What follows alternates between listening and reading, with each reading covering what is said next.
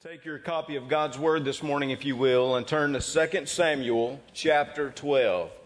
2 Samuel chapter 12. All of us are aware that our actions have definite consequences. We might not want to readily admit that, but we're all aware that certain actions, certain words, certain things that we do obviously have consequences. Think about some of the small things and the consequences that come in our lives. Let's say, for example, you decide that you're going to drink 3 cups of coffee after 6 p.m. in the evening. Will there be consequences? For most of us, probably there will be. I experienced that last night, by the way. My wife will counsel me from now on Saturday evenings, and she will stop me. But you never know when you have just even small things that will bear consequences. Hey, every night of your life, eat Bluebell ice cream. Dale? And there are consequences, are there not? Even lemon icebox can bring a consequence every now and then. Forget your anniversary. I guarantee you there'll be consequences, right? Hey, even those small things, even just like small things like that, bear out consequences in our lives. What we say, what we do, they bring forth consequences. And how difficult is it when we have entered into areas that we never should have gone? When we go into dark areas of our lives, when we give over to our temptations, when we give over to our impulses, what consequences can come. And that's what I want you to see today as we look in 2 Samuel chapter 12. We have talked about David and his life over the last few weeks, and before long we'll wrap it all up. We'll bring it all together. Last night Leslie looked at me and she said, what are you preaching next? Almost like, are you ever going to move on? I know she did not intend that, because she actually said, I didn't realize that we had been on David since January. I said, yep, we've been on David the whole year. We've talked a lot about his life, and we're beginning to see all of it come together, and we're wrapping it up. But in this place of being able to wrap it up, you've got to recognize that there were consequences of his actions. And the consequences demonstrated themselves in the problems of the palace. I want to read this. Again, Nathan is addressing David. Nathan has called David out. He has confronted him about his sin. And in verse 9, he says, "Why have you despised the commandment of the Lord to do evil in his sight? You have killed Uriah the Hittite with a sword. You've taken his wife to be your wife, and have killed him with the sword of the people of Ammon. Now therefore, the sword shall never depart from your house, because you have despised me, and have taken the wife of Uriah the Hittite to be your wife. Thus says the Lord, behold, I will raise up adversity against you from your own house, and I will take your wives before your eyes and give them to your neighbor. And he shall lie with your wives in the sight of the sun, for you did it secretly. But I will do this thing before all Israel, before the sun." Ooh, what painful, what difficult words that Nathan had to speak as he looked at David and he said, "Hey, David, just know there are consequences to what you have done." Now, this is so difficult for us, I think, to try to wrap our minds around. Because if we look back, we understand that God had forgiven David. I believe that. I believe that God forgave David of his sin. When David went before God and he poured his heart out to him and he confessed his sin. I mean, last week we talked about Psalm 51, this intimate prayer of David offering it to God. And I believe that God heard his prayer. I believe that God heard his heart, and I believe that God forgave him and cleansed him of his sin. I believe that with everything about my being. And I believe God still does those things. I believe when we come to confess our sins to him and we repent of our sins, we have a great God who washes us and cleanses us of everything that we have done wrong. Don't you believe that? Don't you believe that we have come from a line of sinners and that all we are today, those of us who are saved in this place, really all we are sinners saved by grace? That he has cleansed us. I believe that. But how can a person be forgiven and there still be consequences? BK, as a pastor, I've had so many people to try to ask me that question in so many different ways. I came and accepted Christ. I gave my heart to him, and I've received forgiveness. I believe that, but there are still the consequences. Why won't God just wipe this slate clean? And it is a difficult question to answer. But what I've come to find out is that consequences remain even though forgiveness has been found. Oftentimes, consequences still remain. Now, spiritually speaking, my coming and accepting Christ and being cleansed, whether I was an unbeliever approaching God for the very first time and experiencing that spiritual cleansing, or whether I'm a believer and I'm just coming back in fellowship with God, in those ways, I believe God restores us, he reconciles us, he does a great work in our heart and life. But that does not mean that he removes every consequence, every physical, mental, emotional consequence from our lives. And I think that's what you see here. What he's going to tell David, obviously, is that forgiveness can be found. And he will experience a restored relationship with God.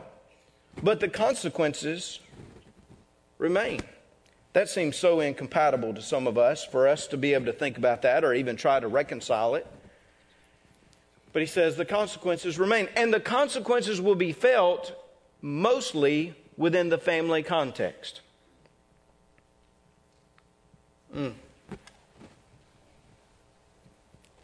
Sometimes I want to say, can we leave the family out of this, God? I mean, let me just bear the consequences. Just let me, but the family. Hey, I do believe that some of the greatest blessings we have in life are relational blessings. I believe some of the greatest things that we can experience is in some type of relationship with one another. I love that God has put us, for example, in the context of the church to enjoy relationships. I believe that he has put us in the context of a family to enjoy relationships. They're a great blessing. But you and I know this, right? It is within those relationships that we can experience the most pain as well. Some of us could stand and give testimony after testimony. With our children, with our spouses, with our parents. Within that context of relationship, we experience some of the most difficult pain. And what God, through Nathan, says is that, David, you're going to experience the consequences. There's forgiveness, but you will experience consequences, and it will be within the family. How's that compatible? Well, I've been trying to think of different examples maybe that I can relate this to. And of course, you all know by now I'm a very simple kind of guy, right? Yeah, you wanted amen, but you restrained. I saw that. I was thinking about it this week. Let's say that we have a child. I don't know, maybe your mind wasn't thinking, or maybe you just whatever, and you had 4 children. I don't know, but you know that your children do not always listen to you, right? Come on, folks. Come on, help me out. I'm praying yours don't listen to you either. I was hoping. Encourage me in my parenthood, all right? But sometimes our children do not listen to us. And they just do their own thing. They just do their own thing. Let's say, for example, you have a child that loves Skittles. And they love to eat Skittles, but they also love to take those Skittles and stuff them up their nose. I'm not saying I've lived this, not saying that. Well, some of my kids are like, what is he talking about? I've never put a Skittle up my nose. But let's say they just do that, and you say, no, you're not going to do not put another Skittle up your nose. Don't do that. And what do? They just keep putting the Skittles up. Not just another, they put another and another and another. Until finally one of them gets lodged and you're angry and you're trying to get, and you realize you're going to have to probably go see somebody. So you call like Dr. Bobby and he says, oh, it's that kid again. What in the world are they doing over there at that household? And, they have to get it all situated, and you get home and you're aggravated and certain. Would you forgive them for sticking Skittles up their nose? Yes, you would. A few of you would, about 4 of you would. You would forgive them for that. You would. But you know what? You probably wouldn't let them have Skittles for a while. When they go into the grocery store and they find their way there, and I don't know why they put that stuff right when you go to pay for your groceries and all. It's all right there. And it's all where they can reach it. I think Rob, would you talk to the state legislature? Y'all don't have anything else better to do. Would you talk to them about... I better move on. That was not in script. I've got to move. You wouldn't give it to them. You might even say there's going to be some discipline here. Because you want to prevent that from happening again. In other words, you can forgive that child, but there's still consequences. Now, I know that's an elementary way of looking at it, but spiritually. The Father can forgive us, and the Father will forgive us. That's the blessing and hope that we have in Christ. He will forgive us. But there may still be consequences that last in our lives. There's still consequences that He puts there. Much more serious note is, someone that has broken the law in some way. Perhaps an individual that has embezzled a lot of money from their business, and because of that, your retirement is in question. Oh, how that happens.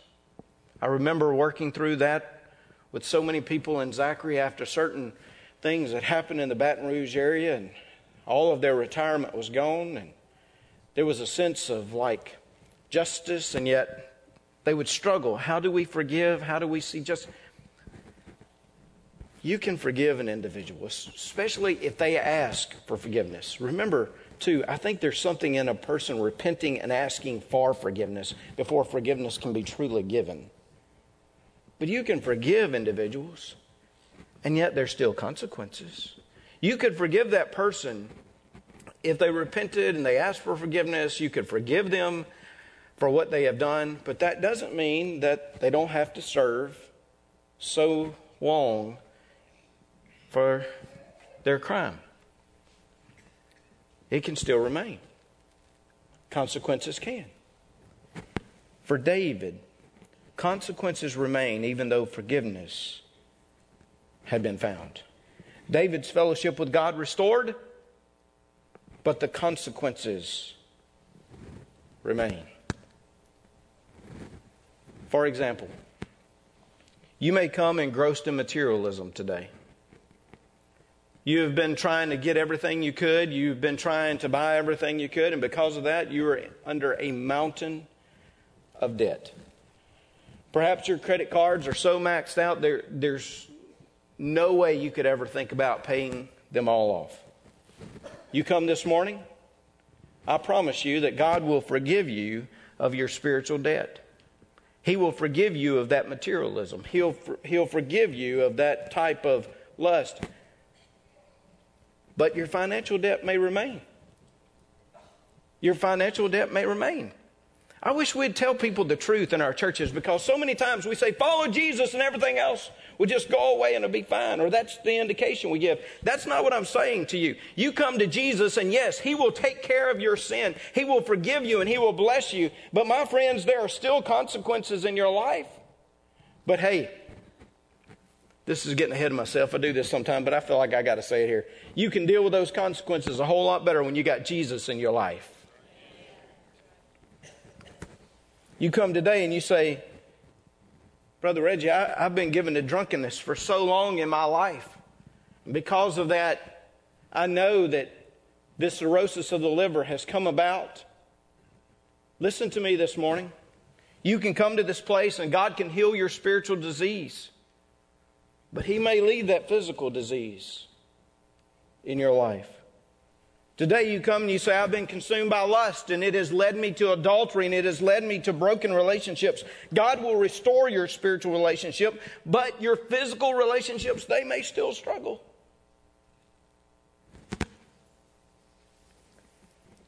We bear the scars of sin. Even though we've been healed, there are scars that we will bear. The pain of sin has a lasting impact upon our lives.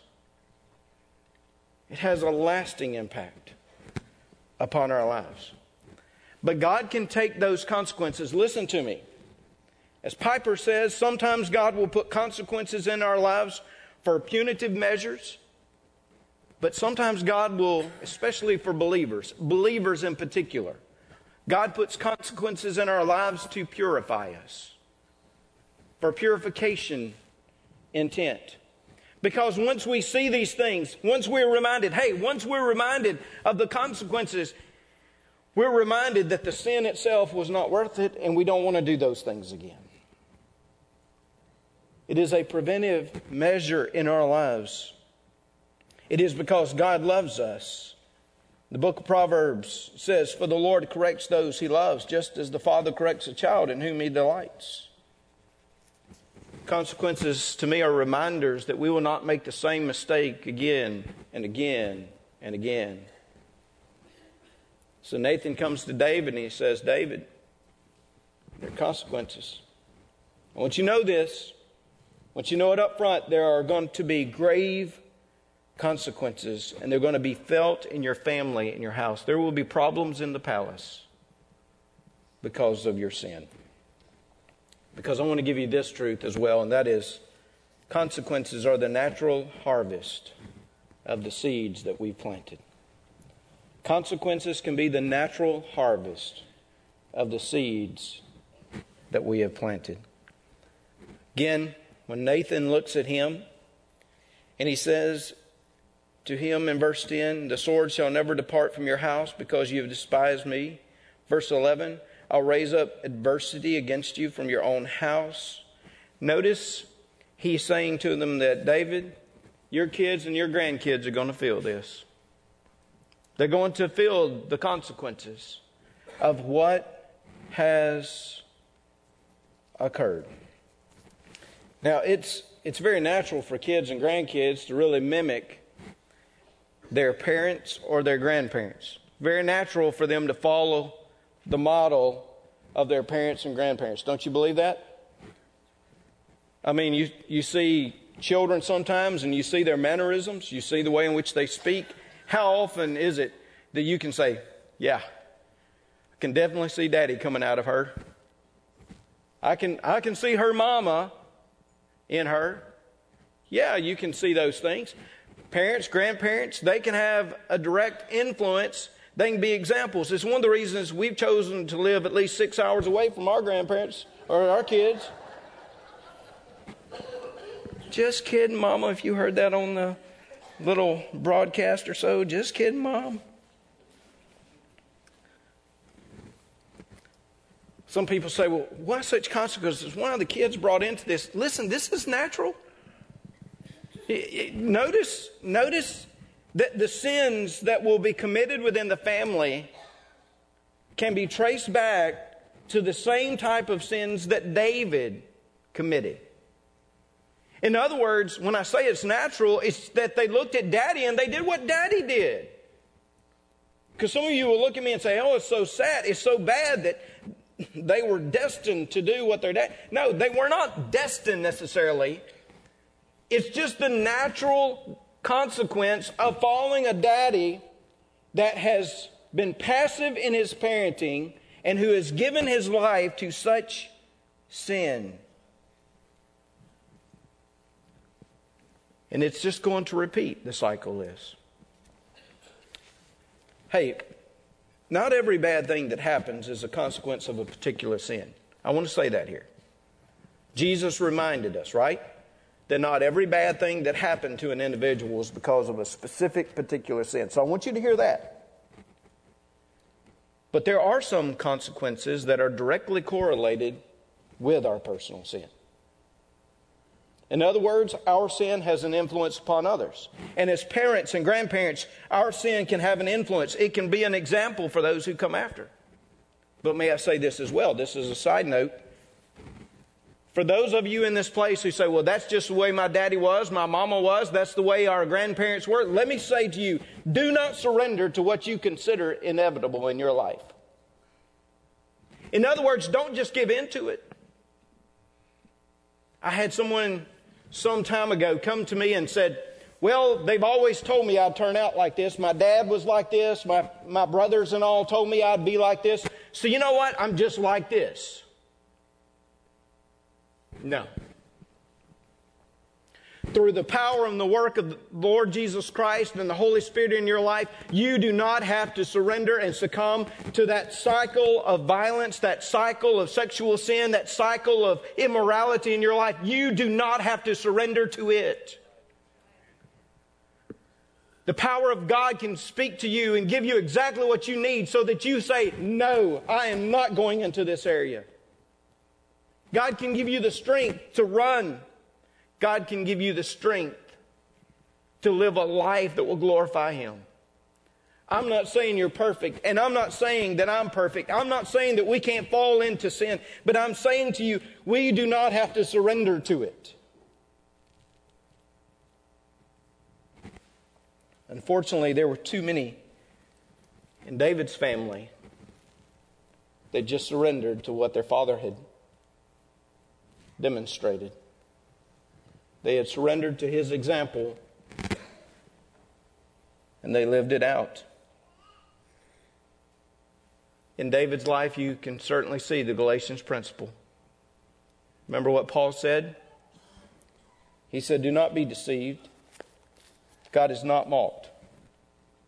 For whatsoever a man soweth, that shall he also reap. Look at the sins that are committed in the household, in the palace, and they will be directly correlated with the sin of David. I'm not going to go through all of the history or all of the story, but you can just read these next few chapters. Chapter 13. Such a horrific, horrific scene in the family of David. Amnon, the son of David, develops an affection for Tamar, David's daughter. He violates her. He abuses her.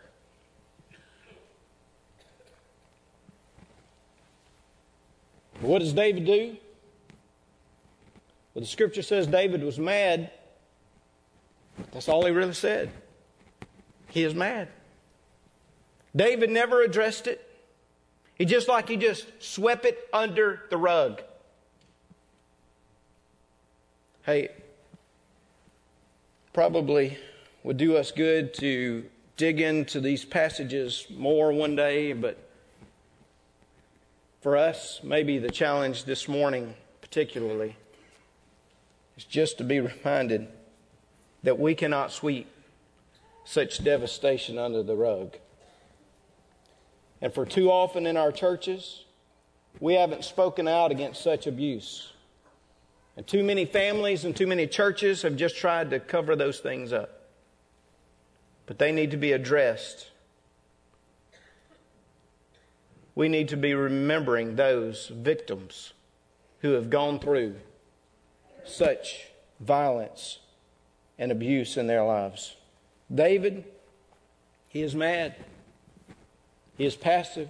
I think you see this in his relationship to his kids, is that he is passive.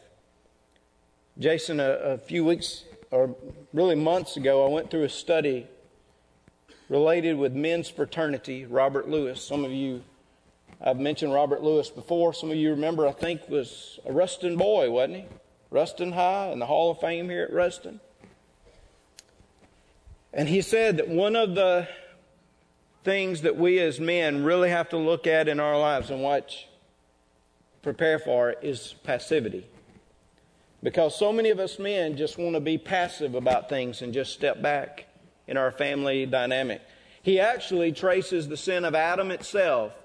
Remember where Adam is almost like just pictured as standing back just somewhere else, off duty, while the serpent tempts Eve.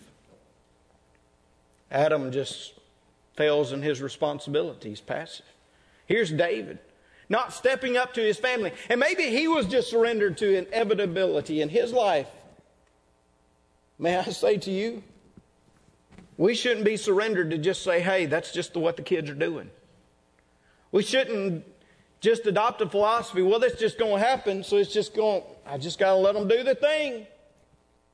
If you are a dad, if you are a father, you need to take the spiritual leadership of your family.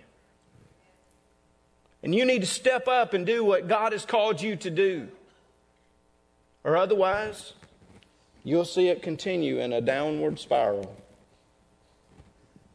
Absalom. I'm going to talk about him more in a moment, but basically Absalom looks at this situation and it says that his heart just festers for 2 years against his brother Amnon for what he's done.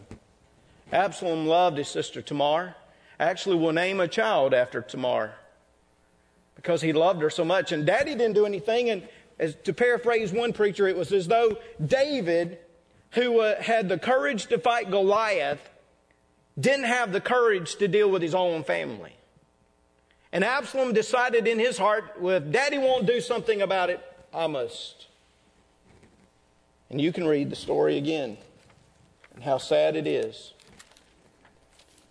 But 2 years later, Absalom devises a plan where he kills Amnon. Absalom then flees. He goes to Geshur, to his grandfather, to kind of lick his wounds for a little bit. And finally, David called for him. Oh, read that story. It says David longed for him, but David wouldn't do anything about it. For 3 years, until some of the people around him came and said, David, why don't you send for Absalom? So Joab goes to bring him back. And then for 2 years, he's basically in self-exile. That is Absalom. The king won't see him for 2 years. Think about this again, how passive David is. Absalom, I believe, wanting to see his daddy speak to him and work in his life. For 2 years, he isolates him, even in the city of Jerusalem. Only again until the intervention of Joab and others will Absalom be brought to his dad. But the seeds of bitterness had already been sown. And if you read the story, and many of you know your biblical history, Absalom begins down the path of rebellion as he leads a coup against his dad. Absalom, I said I was going to mention him just a little more, but the scripture is so clear. In chapter 14, it talks about how handsome this guy was. I mean, just an awesome individual. It says that basically there wasn't a blemish on him from his head to his toe. He was good looking. He was just the right height, maybe probably about 5'8". He was the right height. He was of the right kingly components. The scripture says he had long hair. Really, really long hair. One preacher said they had found an archaeological picture of him, and basically they determined that it was like Fabio. Okay, it was like Fabio. I was trying to talk to Abigail about this. I'm trying to speak younger language, and she's like, "Who, Fabio?" I was like, "Give me somebody else, but maybe like a Fabio." All this long hair. The scripture says he had to cut it every year. Why? Because his hair, get this, would weigh at least 5 pounds. Nobody said, wow, 5 pounds? He had long flowing hair, and he had the personality. The scripture says, go and read it. But it basically says he sits at the gate, which oftentimes is a place where people judge cases and all. And the people would come in, and Absalom would approach them in some way, and he would say something to this effect. He would say, "Hey, I just wish I wish Daddy had a representative here, but the king's kind of out right now and can't deal with this. But man, I can hear your heart and I can hear your case. And it sounds like if we had the right person on the throne, if we had the right person, you'd probably prevail. And the scripture says that he stills the heart of the people. Stills the hearts of the people. Because when you will not deal with those family issues and you are passive, and that bitterness just continues to rise up before you know it, resentment will lead to rebellion. And Absalom leads a full-fledged rebellion. David has to flee. Chapter 15 tells us that. He has to flee. And then Absalom, of course, in the battle with David's army. You remember this vivid picture. It says Absalom is fleeing. And as he is fleeing, he goes under this terebinth tree, and the hair itself is caught. And he is hanging there.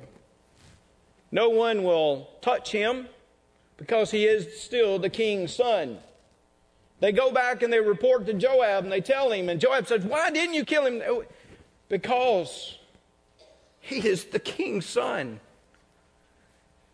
They have heard the king's heart. David doesn't want him to die. But Joab, how ironic is this? That Joab, the one who orchestrated the murder of Uriah, is the one who takes the life of the young Absalom and gives the order to those 10 men around him to plunge their knives in.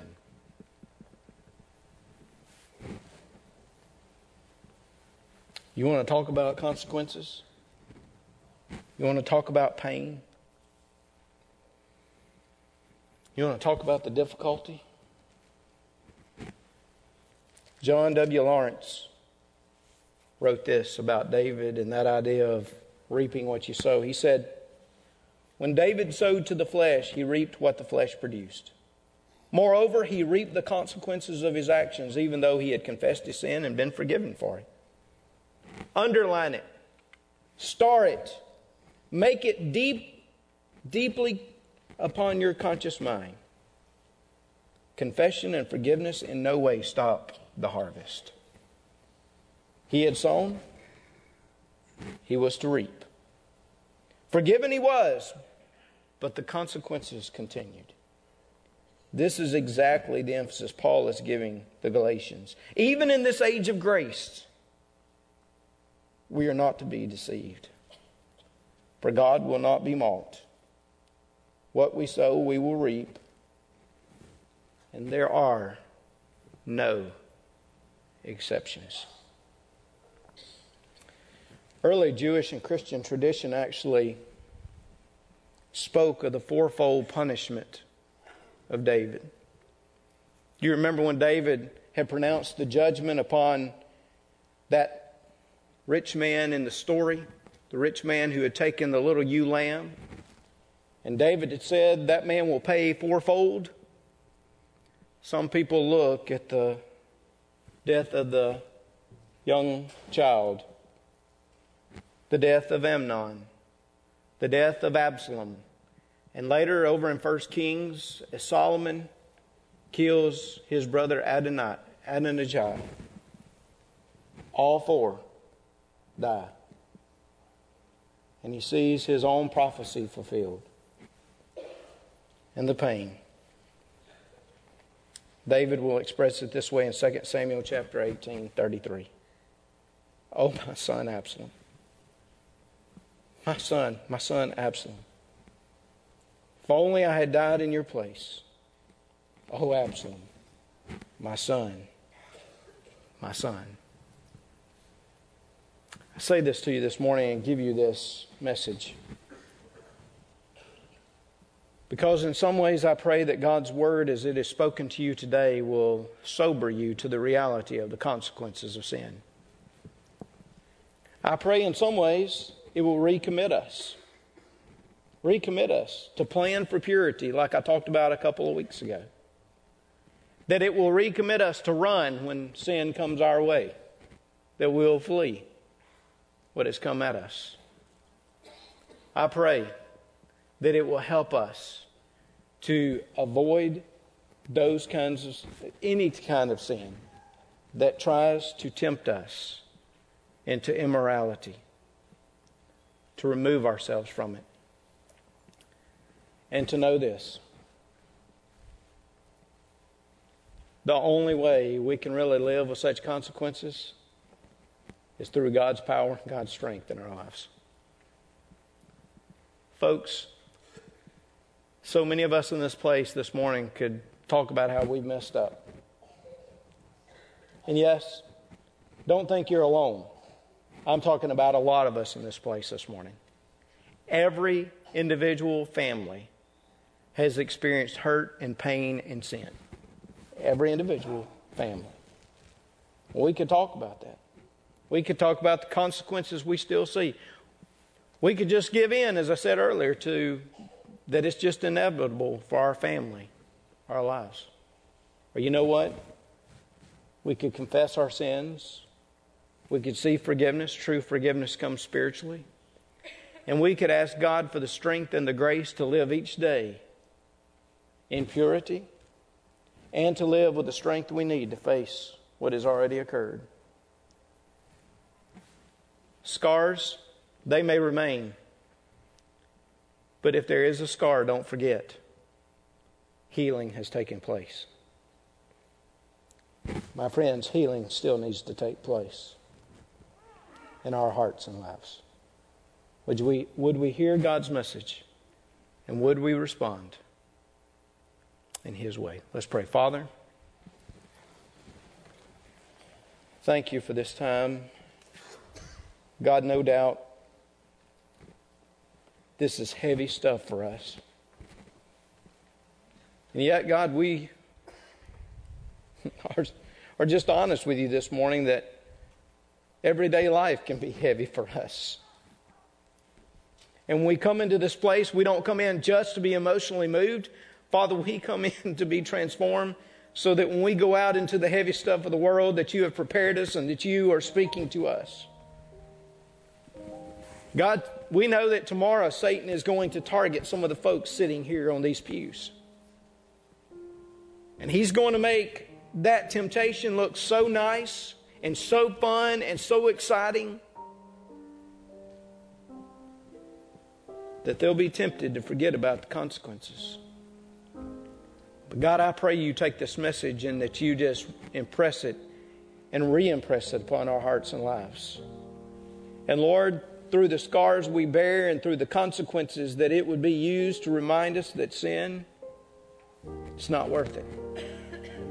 It's not worth it for the pain and the difficulty it brings. Father, we pray for believers today, those in this place, who would be able to come and confess their sin and see fellowship with you restored and see the strength to live through those consequences.